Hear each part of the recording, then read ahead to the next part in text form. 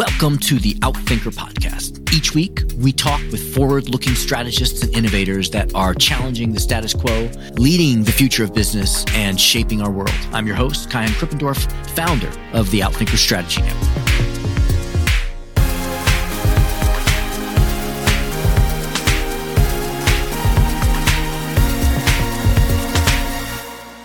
Our guest today is Fons Trompenaars. Fons is one of the world's leading thinkers in the area of cross-cultural communication and culture strategy. His work infuses experiences from his years as an executive and consultant for Shell, GM, Nike, and other global Fortune 500 companies, with his own thought leadership and research into the underlying drivers and complex variables that influence cultural understanding and strategy. The author or co-author of over 20 books, including the best-selling Riding the Waves of Culture, Understanding Diversity in Global Business, Fons is known for his model of the 7 dimensions of culture and other practical frameworks for creating intercultural collaboration and developing culturally aware strategies for global businesses. In this episode, Fons will walk us through a 6-step process that can be used to reconcile cultural challenges or dilemmas. He will also walk us through an example of a strategic challenge involving a car crash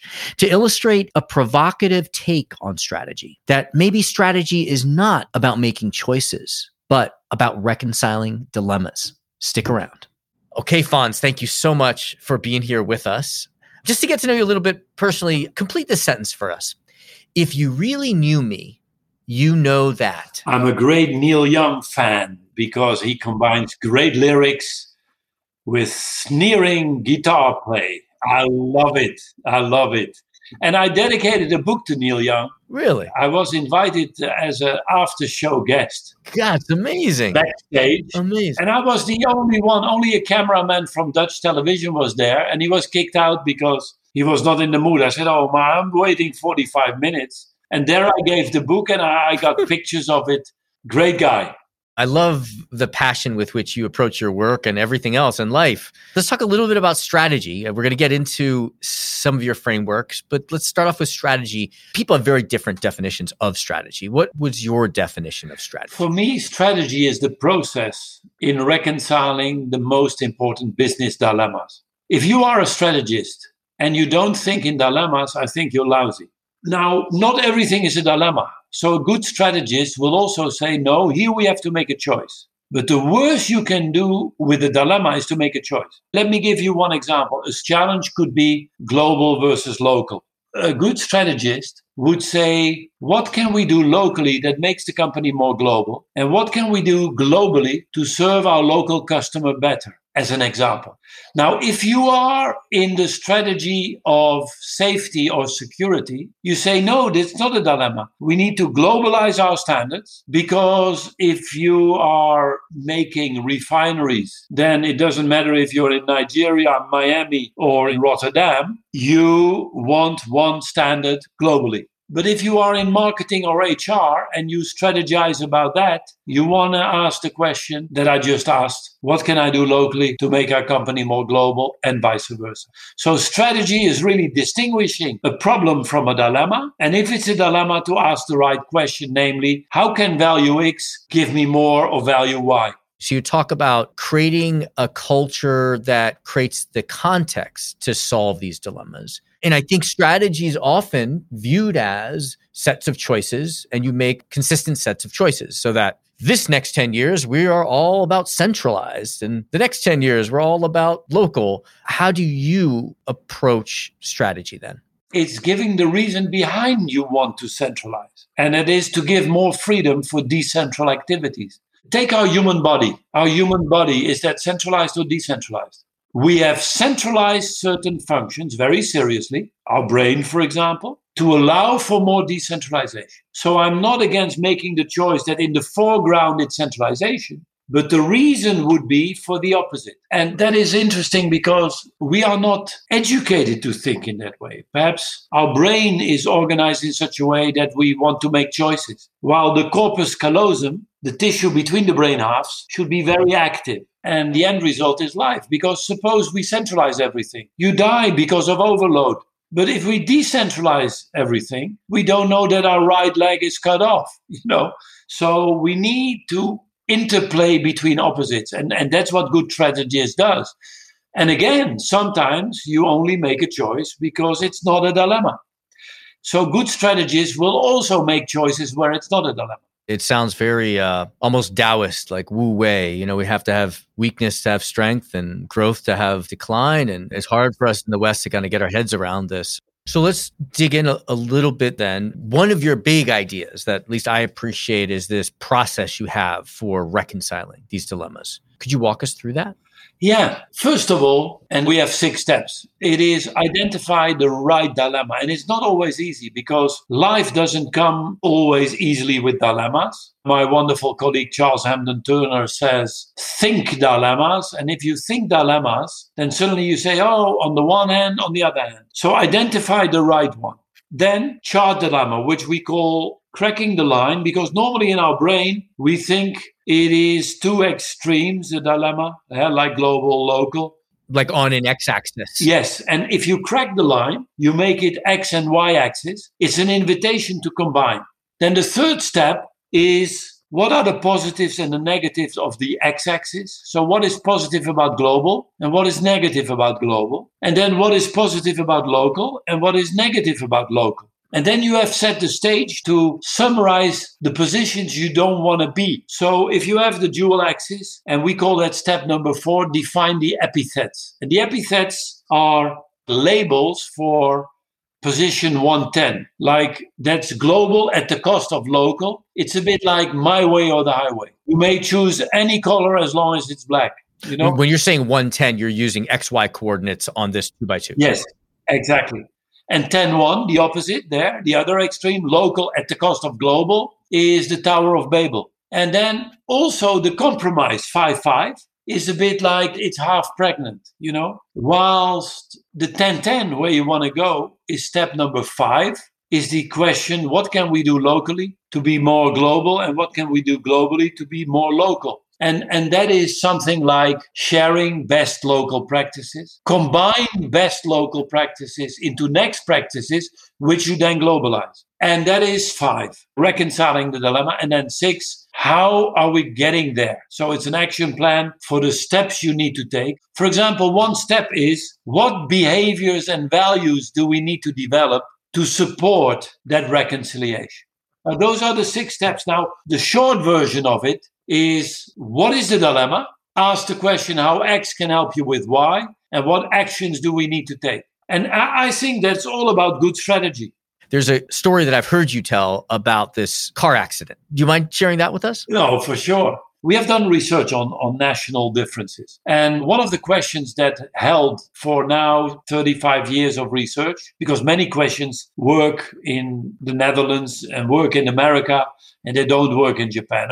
We have to change it. Now, this question has been quite successful. So you're riding in a car driven by a close friend of yours. Your friend is speeding, let's say 30 miles an hour in an area where you can drive 20 miles an hour, and he hits a pedestrian. You know your friend was driving 30 miles an hour in an area where you're allowed to go 20. You come to court and the lawyer of your friend says, don't worry, you're the only witness. 2 questions. What is the right of your friend to expect you to lie for him or her? And the second question is, would you lie, yes or no? Now, I asked multicultural groups, and mostly my audience is multicultural because of the nature of my job. And I asked them, would you like to be in this situation? And there is nobody ever that raised the hand and said, nice situation to be in. I asked why, and they say it's a dilemma. And it doesn't matter if you're American, if you are Dutch, Nigerian or Japanese, people think this is a dilemma. Why? Because every human being in the world would say, I want to help friends. But at the same time, they say, but we have something with the truth. So the dilemma is human. But then you look at our research, and in our research, it is wonderful because we see complete different answers. So, for example, 92% of the Americans say my friend has no right or some right and I will not help, while 32% in Venezuela say the same. And most Protestants are on the 70% plus. In France, it starts to be 60. The Catholics, God wasn't looking and he will understand that we help our friend. And if they don't understand it, we'll go for confession. And then you end up in Venezuela. So you see, the dilemma is human, but the answers are cultural. So in fact, culture is a way we approach dilemmas, and it gives foreground and background.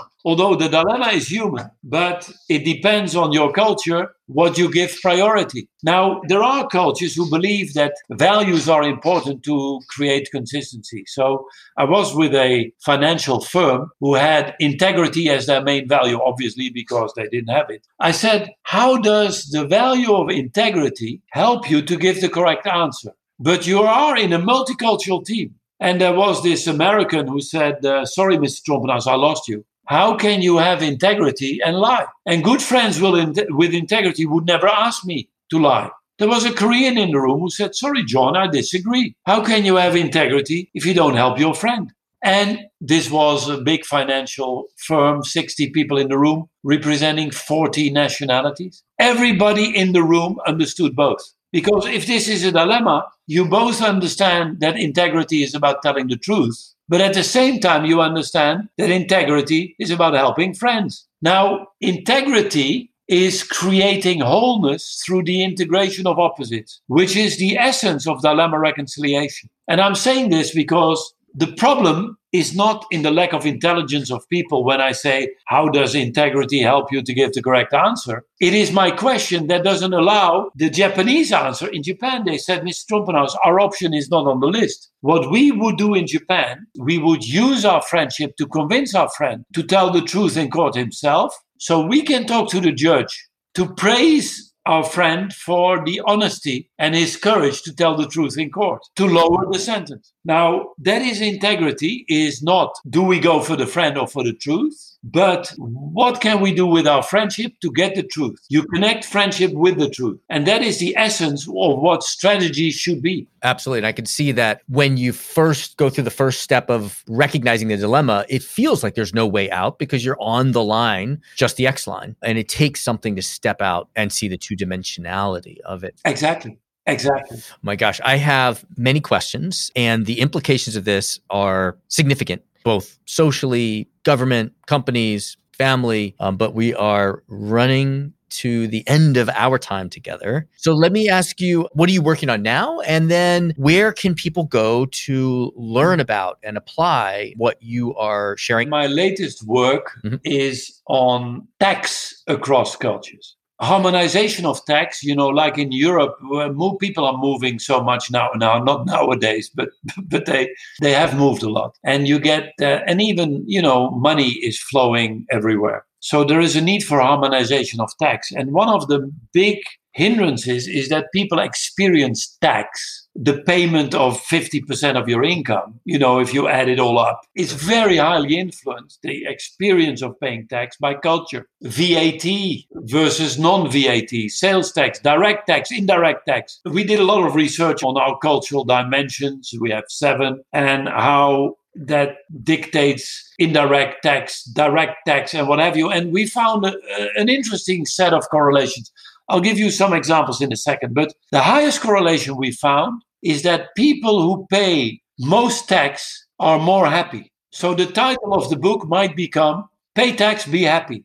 It's interesting. Now be careful with the causal relationship. And there are some exceptions, like the French pay a lot of tax, but are not very happy in the World Happiness Index. And then you look a bit further and you see that there is also a variable called, do you trust the institutions that collect tax? And in France, it's very low. But if you combine high tax with trust in the institutions, like in the Nordics, in Europe, people are very happy. Another and last example, there is a tax philosophy called earmark tax, which means that if you collect the tax by, for example, gasoline, you should spend it on mobility, so that the income of tax is also spent in the same area. Now, that correlates very highly with a dimension of culture called specific versus diffuse. In Japan, which are very diffuse, there's hardly any earmark tax. Now, that will be the book where we also talk about, but how do you reconcile the dilemmas between nations when they have a different experience about tax? That's what we're working on at the moment. And it's amazing. There's hardly any literature on it. While